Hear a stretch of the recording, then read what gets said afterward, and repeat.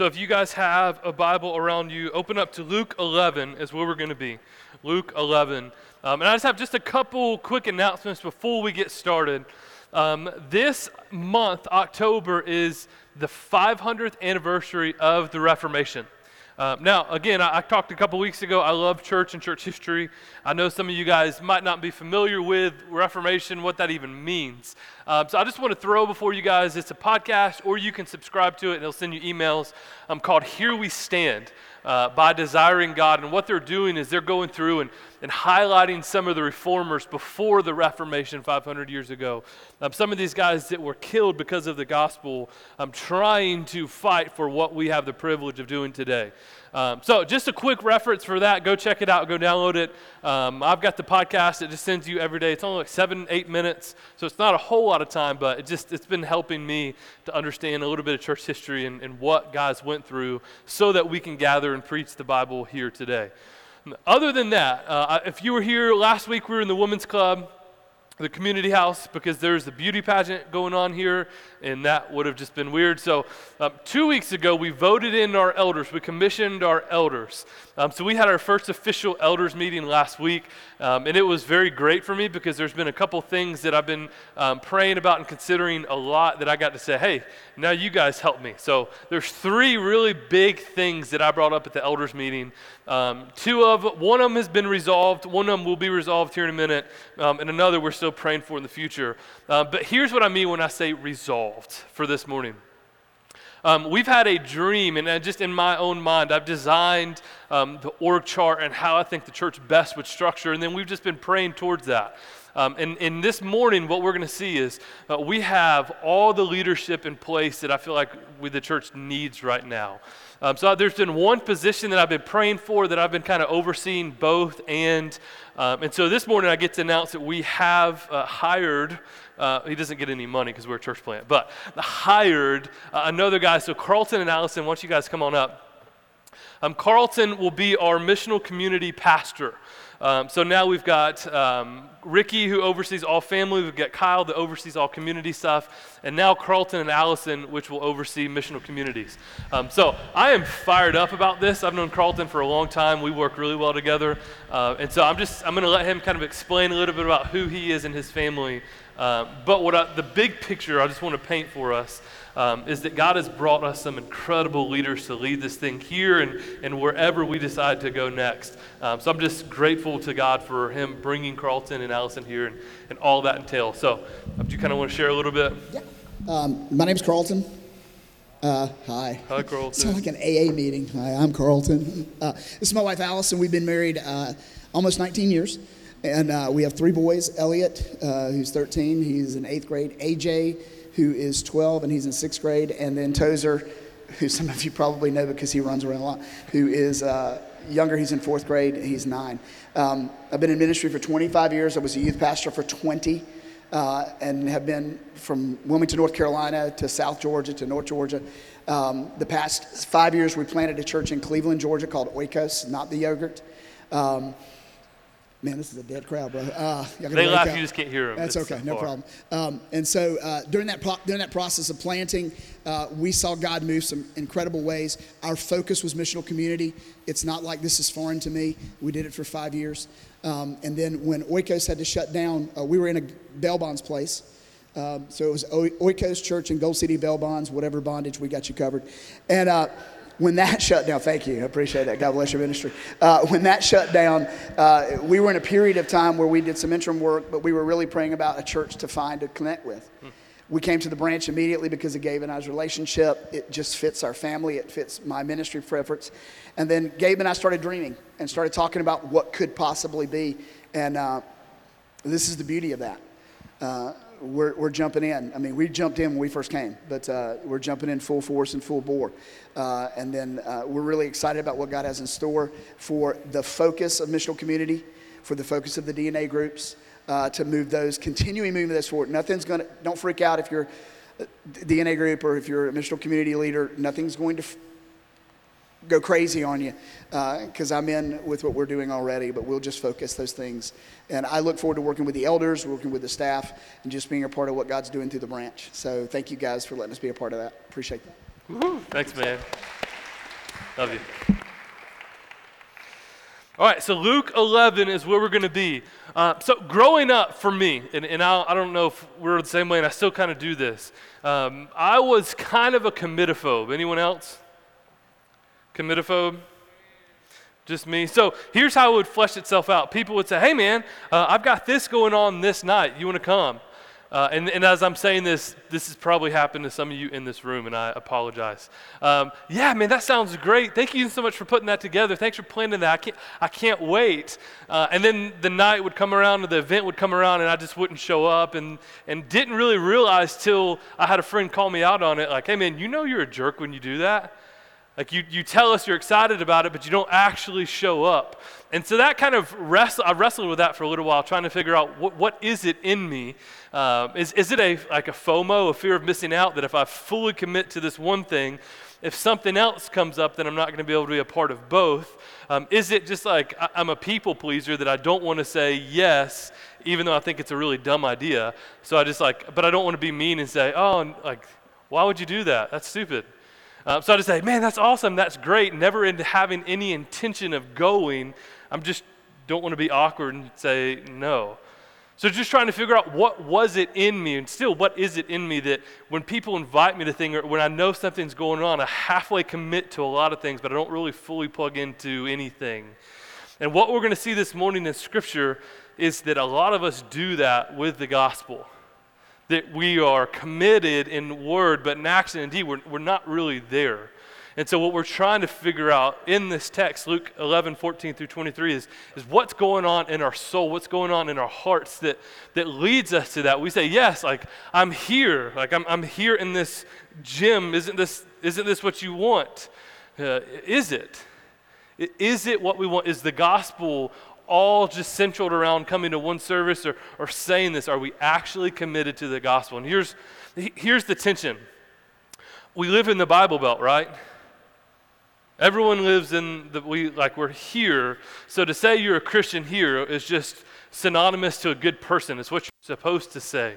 It's what you're supposed to do. So a lot of us have walked this idea of I'm a Christian, I'm a good person, I'm committed, but what I think we're going to see this morning is maybe that's just not true for all of us. Maybe that's not the actual truth. And as I was preparing for the sermon, which honestly is probably one of the hardest sermons I've prepared for in a while, because I know you guys. Like, I know your hearts, I know some of your stories, and so when I get invited to come speak at places, it's just a 1 or 2 day thing. I can literally say whatever I want, explode a bomb in this place, and then just walk away. Drive home, don't have to think about it, let their pastors and their staff clean up the bomb that I just threw in. Frag out, right? Like, that's just what I do. But here, I stole that from Dylan. Thanks for that, Dylan. But here, what I'm worried about is when I drop this truth bomb, well, not me, when Jesus drops this truth bomb on us this morning, there might be some things that we have to clean up. It might get a little messy in our hearts this morning. We might see that how we've acted and how we've pretended and how we've lived for the past 20, 30, 40, 60 years might not be up to the standards of the gospel.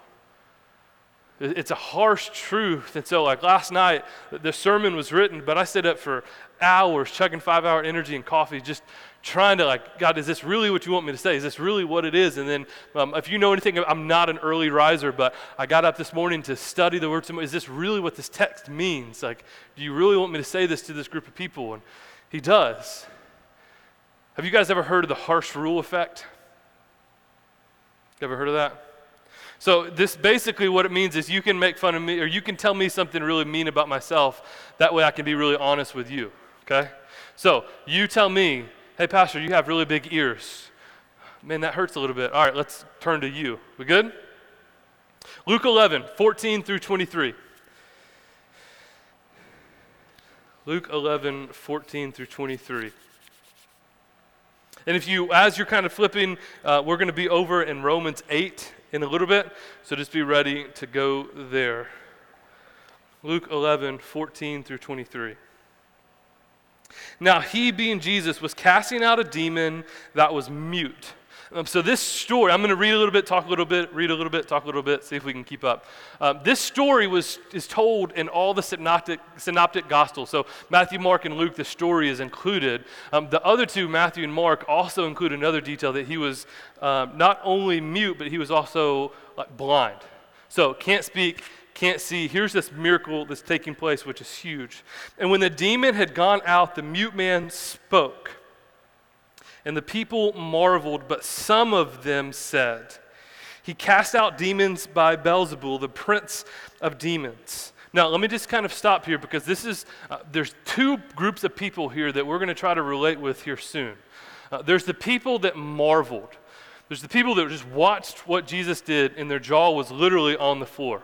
Just mouth open, mouth breathing, trying to figure out what just happened. But then the other camp was the yeah-butters that saw what took place would go, yeah, but, yeah, sure, but there's got to be more here. There's got to be something going on. So what they refer him to is basically Satan. Beelzebul is there's a lot of history here, came from Baal in the Old Testament, but what they're saying is you're doing this because of demons. You are Satan yourself. That's how you're casting out different demons. So remember the two camps that are around Jesus. There's the ones that marvel and the yeah-butters, and they're both close to him. They're both watching what's taking place. They're both following him. Both simultaneously in this room, there's those that marvel and there's the yeah-butters. Verse 15, but some of them said, "He cast out demons by Beelzebul, the prince of demons," while others, to test him, kept seeking from him a sign from heaven. But, this should haunt you, but he knows their thoughts. So they're not saying this stuff out loud, they're just thinking it. They're just processing it. He knows their thoughts. So he's not fooled by their actions. He's not fooled by their clothes, by their attendance, by what they say. He knows their thoughts. Church, he knows our thoughts. He knows our motives. He knows why we do what we do. He knows why you're here. He knows. Verse 17, but he knows their thoughts and said to them, "Every kingdom is divided itself and is laid to waste. A divided household falls." So what Jesus is about to do in a really poetic, kind, graceful thing is to give them logics to why he cannot be Satan. So he's not just going to say, "You're fools, get out of here. If you don't believe me, go." He said, no. I'll play with this. I hear your thoughts. I understand what you're saying. Let me tell you a little bit. If I really am Satan, then why am I casting out demons?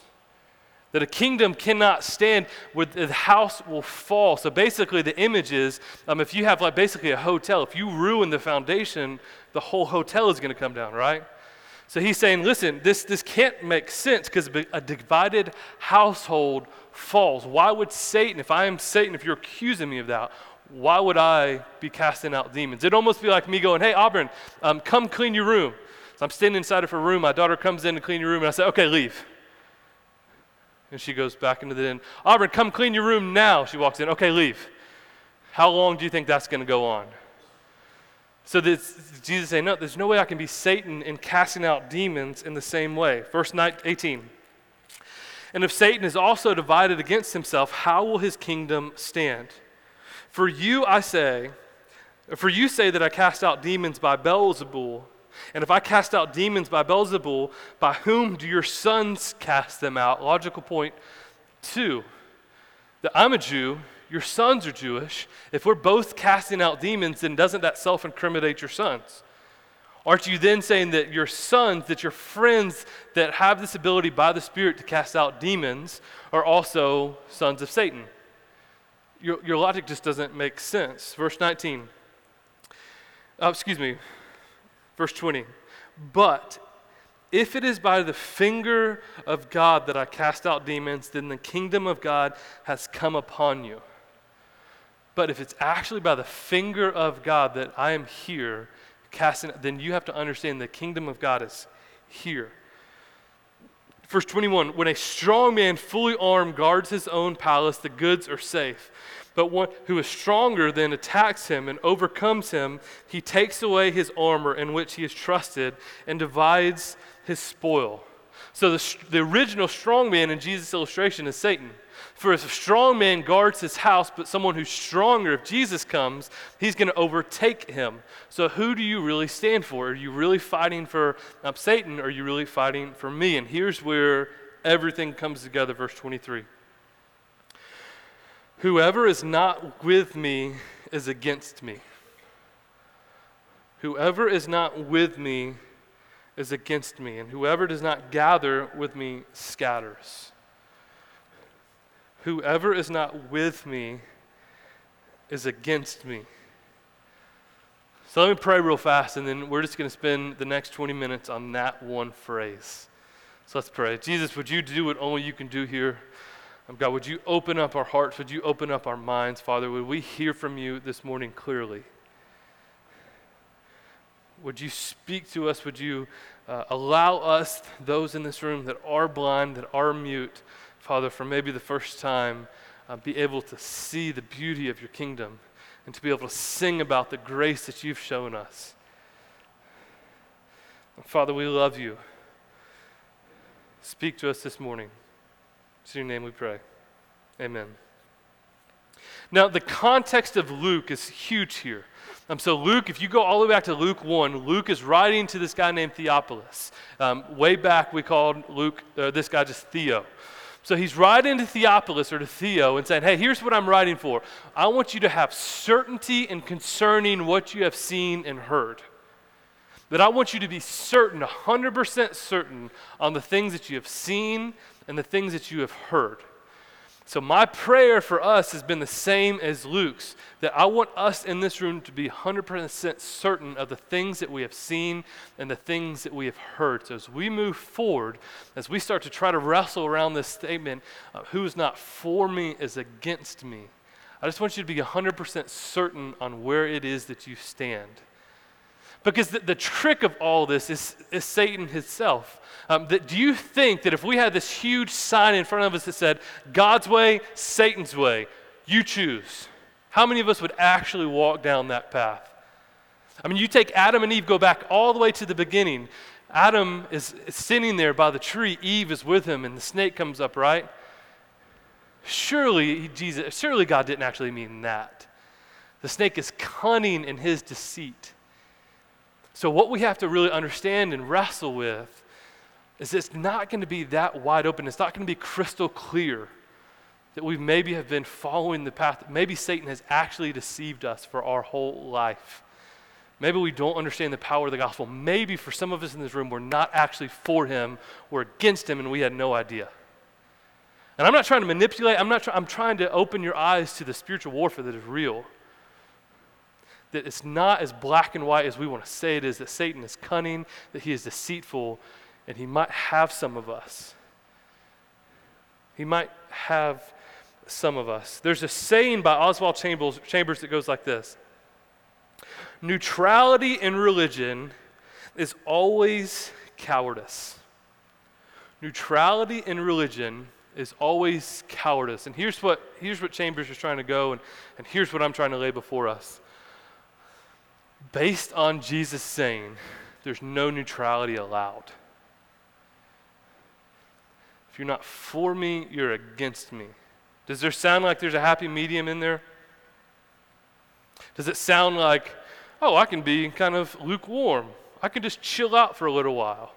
If you're not for me, you're against me. And there's no middle ground. There's no neutrality. Here's what I know. Here's what I perceive. When I was praying about this last night, even this morning, and I scribbled it when I was getting dressed this morning. I have a dry erase marker. I wrote it on the mirror this morning. There's some of you right now that already know you're playing the game. That I don't have to preach a sermon. I don't have to say anything. That just by Jesus' words alone, you're either for me or you're against me. There's some of you in this room right now that understand that principle. You know how to play the game. You know when to raise your hand. You know when to sing along. You know how to react. You know, man, would you just be praying for me for this? I'm just having a heart. You know how to walk through this. but you're not actually for God at all. That you're doing it because you're supposed to, because that's the way you were raised, that this is what good people do. But are you actually for him? Is your life, have you counted the cost of following Jesus? Or did you just say some prayer when you were 6 and think that everything was going to be better? Are you actually for him? So this is what I'm trying to wrestle out. I have to ask and press and poke hard this morning so that we can understand the certainty of this question. Are you for him or are you against him? Because being against him does not look like, now we can all go to Atlanta, we can all go to big cities, we can go around, we know who the atheists are, we know who the agnostics are. There are people that are crazy vocal about being against God. There is no God and I hate him, right? We've probably interacted with those people. So yes, very much so against him. But within a church setting like that, it's a little bit more complicated. It's a little bit more deceiving because there's some of us that are just playing the part, doing what we think we're supposed to do. And Satan has actually been lying to us this whole time, and we're actually against him and don't realize it. And this is why it's been so crippling for me to write this sermon.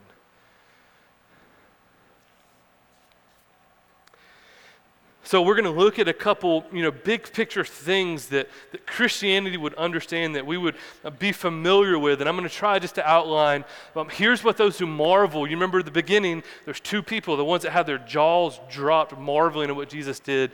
And then there's the butters that are complaining, that are talking, that are doubting, that are questioning.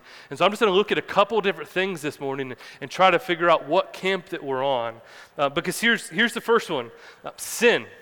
We're all probably familiar with what sin is, right? Doing things that separate us from God, but is it more complicated than that? Colossians 3, 1-5 says this: "If you then have been raised with Christ, seek the things from above, where Christ is seated at the right hand of God." Verse 2, "Set your mind on things that are above, not things on the earth. For you have died, and your life is hidden with Christ in God. When Christ, who is your life, appears, then you will also appear with him in glory." Here's the big part, verse 5. "Put to death, therefore, what is earthly in you." Put to death that which is earthly within you. That which is sinful within you, put to death.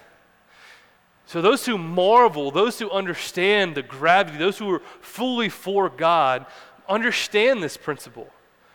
We're supposed to put to death. One of my favorite pastors illustrates this point this way. Have you guys ever seen that show, When Animals Attack? Y'all seen that? Okay. If you haven't, here's what takes place. These people will adopt lions or tigers or bears. There we go. Make sure you're with me. Seriously, they'll bring them into their home. They'll raise them as pets. They'll take care of them, feed them bottles, all this kind of stuff. And then you fast forward 8 to 10 years later, the tiger rips off the face of the owner, and everyone's going, "What happened?" You have a tiger in your house. That's what happened. You have an apex predator that weighs 3-4 times as much as you do, that's raised, that has teeth and claws to murder.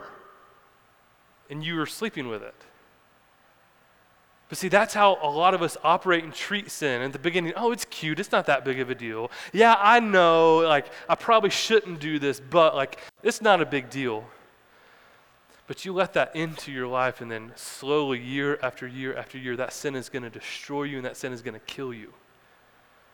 So are we putting to death? So those that marvel, those that are truly for God, can recognize sin for what it is, even though it's good and right and fun and enjoyable and all of that. We see sin for what it is and we put it to death. But the butters go, I'm for God. I go to church, but this really isn't that bad, right? This really isn't that big of a deal. I know, blah, blah, blah, but I can control this. I can handle this situation on my own. Those who marvel versus the butters. John Piper, when he was preaching through Hebrews 12:1, really kind of outlines this. "Therefore, since we are surrounded by such a great cloud of witnesses, let us also lay aside every weight and sin which clings so closely, and run the race with endurance that is set before us." And Piper comments and says, do you notice there's 2 words there? Let us lay aside every weight and sin. Every weight. So not just what is sinful, but every weight as well. Here's the question the yeah butters love to ask. Is this really a sin? Is this really like, what's wrong with this? Is this really a sin? But those who marvel are asking the question, does it help me run after God? Am I more concerned about my comfort and what I want, or am I more concerned about my pursuit of running after Jesus with everything I have because I'm for him? So if we wrestle with these questions, these ideas, is it really a sin? I know it is, but it's not that big of a deal. There are few people in my life that I care about their opinion more than anyone else's. So much so that I sometimes have a hard time even asking them and being afraid of what they're going to say. Because it might cost me something. Because my idea, my plan might go to the wayside when I hear their wisdom. If we're actually for God, we're okay with that conversation. We're not asking, is it a sin? Can I get away with it? We're bringing it before the Father going, man, I'm for you. Is this okay? I'm not against you. I'm for you. But you can start to see the muddiness, the confusion that Satan stirs up. Because I'm not acting in full rebellion, Pastor. I'm still sitting here right now. What does it matter if I do this or that or this or that?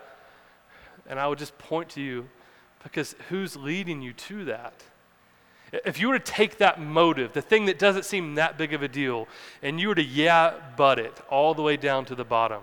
My kids do this all the time. It drives me crazy. Why, Dad? Well, why, Dad? Well, why, Dad? Go to your room. Don't ask me why again. But why do I want this? Why do I want this? Why do I want to do this? All the way down to the bottom. Does it take you to God, or does it take you to yourself? And that will tell you if you're for God, if you're against him. Remember, there's no middle ground. There's no neutrality here. Either for him or you're against him. That's not my words. That's his. So maybe not sin. Let's talk about good works, right? Like, aren't Christians supposed to do really good things? Ephesians 2 says this, Ephesians 2:10. For we are his workmanship, created in Christ Jesus for good works, which God prepared beforehand that we should walk in them. That we as Christians are created for good works. So what you do, the good things that you do, those that marvel are always going to say, and it's not just words, it's action, it's truth. Man, there's nothing good. I know who I am. There's nothing good in me. There's nothing right about me. All that you see that is good is from God. That He created these good works for me before I was even a Christian. He's orchestrated these good works for me to walk into. But the butters are going to be a little bit more selfish than that. If we do good work for the kingdom, we're going to want attention. We're going to want affirmation. We're going to want, man, look at that guy. Look how good he is. He's so good. Look at the good works. And when people don't feed that, when people don't encourage you in that, when they don't light that fire underneath you, you start to get frustrated. Because your good works are actually for you and your affirmation, not for God. Am I saying encouragement's bad? No, by no means, but I'm asking you, when you proceed in good works, what is the motive behind that? If you were to why that thing to death, why are you doing that which is good? Whose approval are you seeking after? Is it really God's, or is it man? And if it's man, then we've got to start to wrestle, why is that? Am I actually for him, or am I against him? We could do this all day long. We could take pillars of Christianity. We could take prayer, for example. Why is it that you pray? Why is it that we lay before God? We talked last week a ton about prayer, and I just charged, hey, we don't have to pray 30 minutes a day. Here's my challenge. Just pray 1 minute a day for this week. Just 1 minute. Just start somewhere.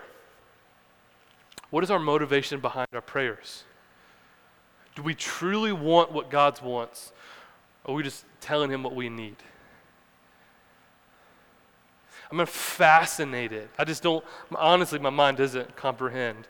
Jesus in the garden, hours before his crucifixion, minutes before his arrest, and he's saying, God, if there's any other way, do it. If there's any other way, but let your will be done. Whatever you want, because I'm for you. Whatever you want, I'm going to do. I'm going to pray and petition that you would do this another way, that I don't actually have to die, that I don't have to be beaten on a cross. But if there's no other way, let your will be done. Christ is modeling for us what it actually looks like. Are you for him or are you against him? And not an outright rebellion, church. Are you against him in subtle, small ways? So when we pray, does our prayer life reflect someone that's actually for him? We honestly just want to know what he thinks. Or is it about us? Now, I think there's probably a few different group of people in this room. There's probably just a handful of people in this room that say, no, I've tested, I've tried my motives, I've sought hard after what I'm trying to accomplish, and I'm 100% for God. There's no other way. And I'm not saying this in a boastful way. I just am. There's probably a few in this room that are 100% for him. And there's probably a majority of us in this room that primarily we are for God, that we are not for ourselves, but there's still a few areas in our life that keep popping up and saying, no, that's for me and I got to put that to death. God is growing us, he's stretching us. This term is sanctification, that he's making us more like him. And so what he's doing, he's bringing up different sins and watching how we react. And he's doing this, and he's letting us wrestle through this so that we can understand where in our life we are truly for him and where we're still for ourselves and where we are against him.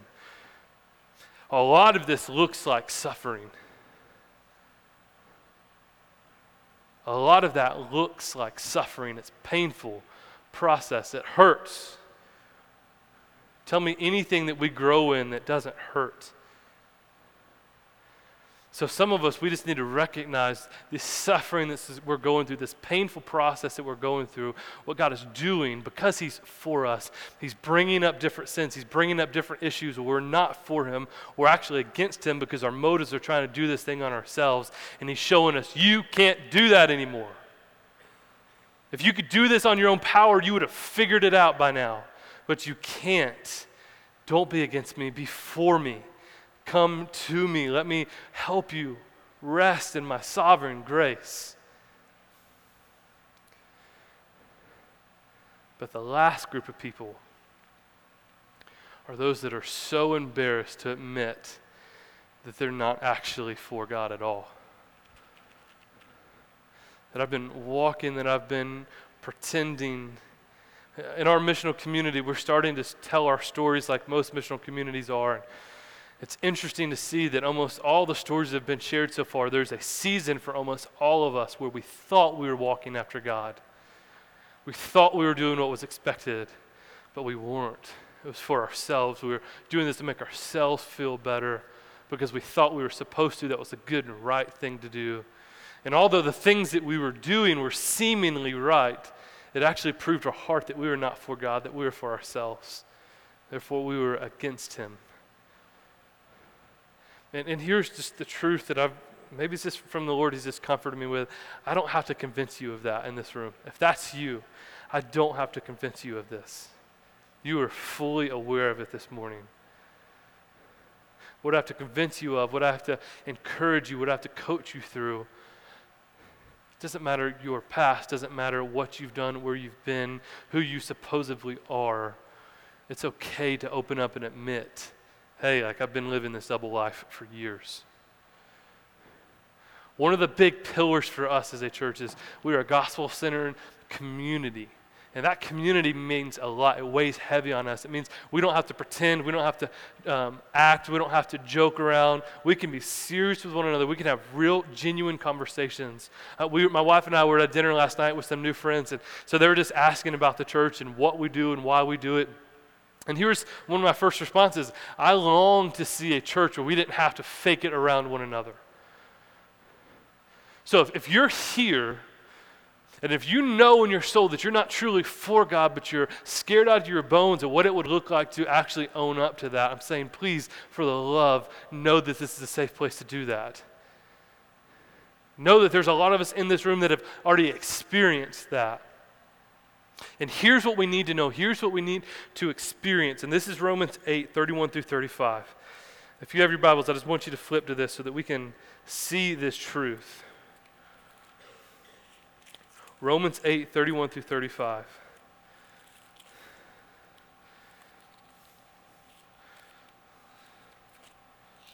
We can't miss this. So Jesus presses in. If you're not for me, you're against me, and there's no middle ground. But here's why.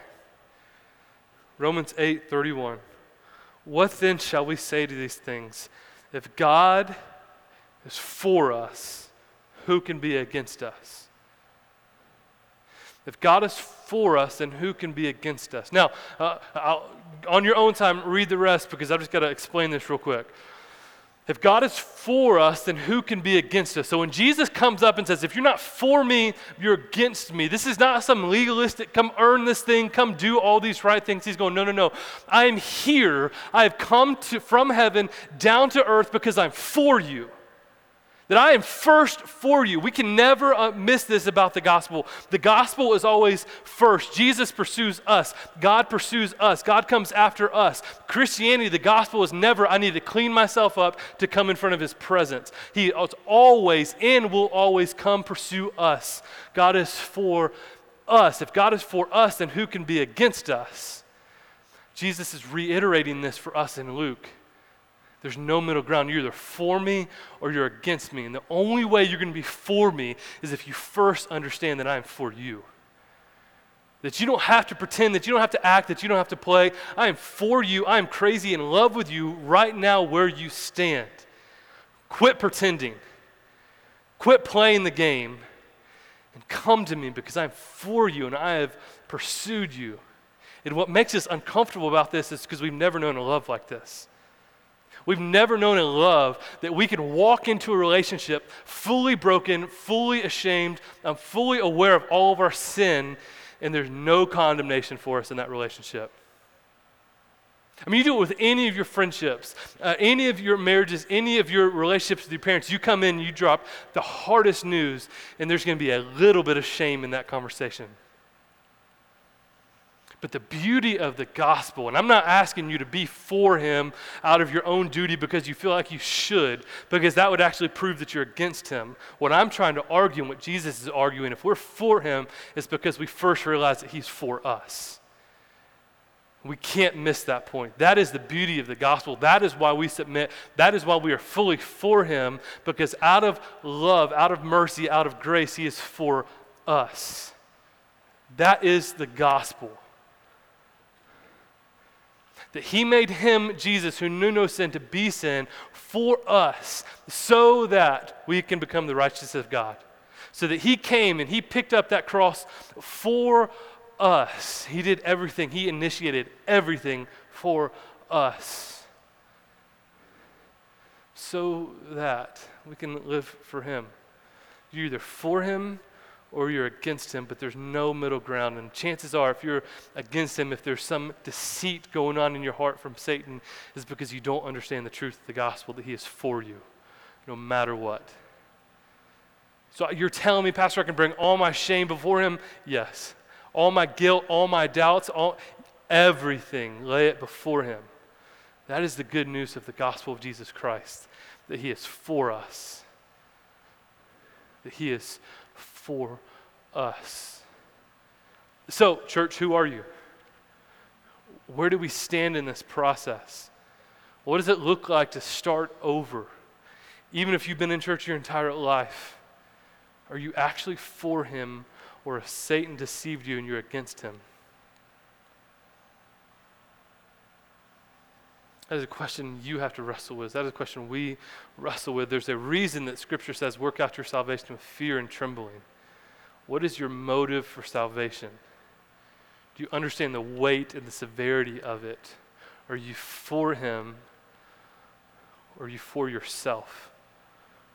And the motive of yourself is going to start to rail against you.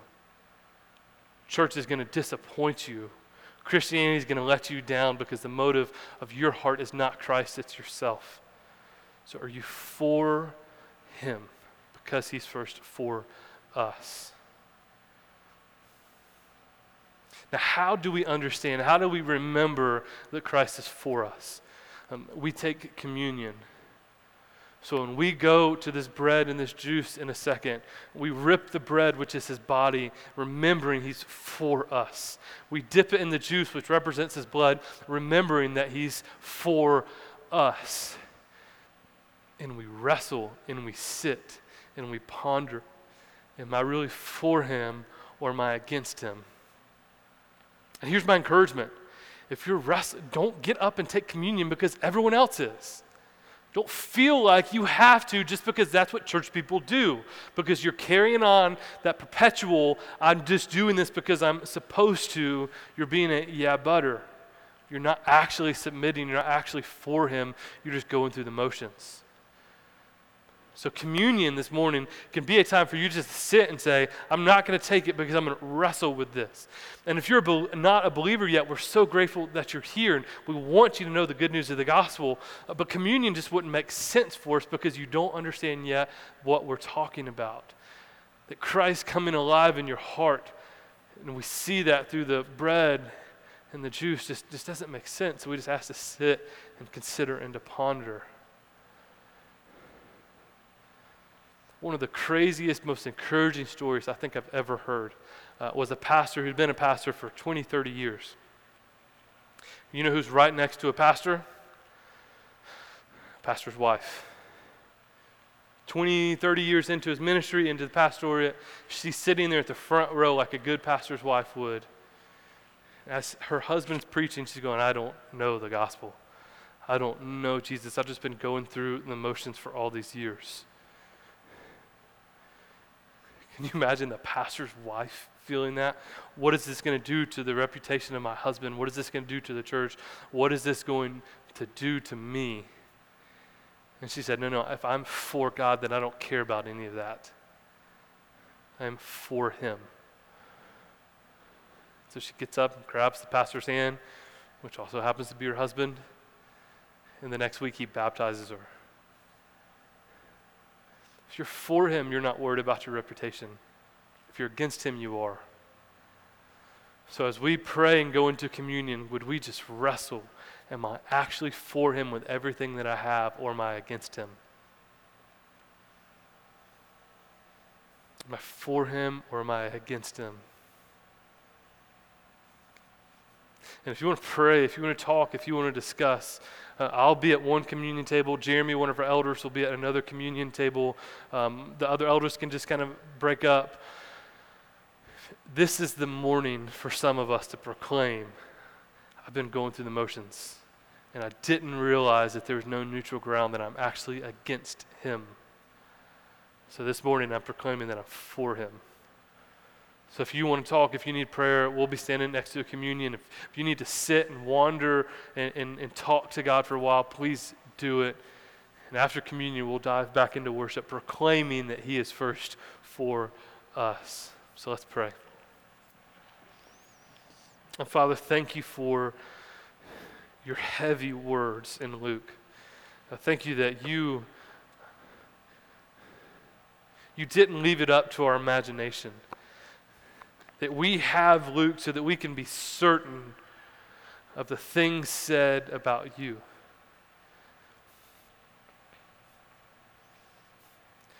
So Jesus, my heart is for those in this room this morning that have just been playing the part because they felt like they were supposed to, because they had to, but they're not actually for you, they're for themselves. They're just going through the motions because they feel like they should, because they want to look and act right, but their heart have not been regenerated, that they're not actually for you. God, that they are neutral to the things of you, and Scripture tells us that that is just not possible. That we can not be neutral. If we are that blind man, if we are that mute man, when we see you, we can't not see you. And when we understand what you've done for us, we can't help but to speak about it. For the others in this room, maybe we're the ones that the Lord just keeps bringing issues, even right now, to your soul and to your heart. I'm saying, are you really for me here? And that process hurts. But God is for us. He's doing it for our joy, not for our happiness, for our joy.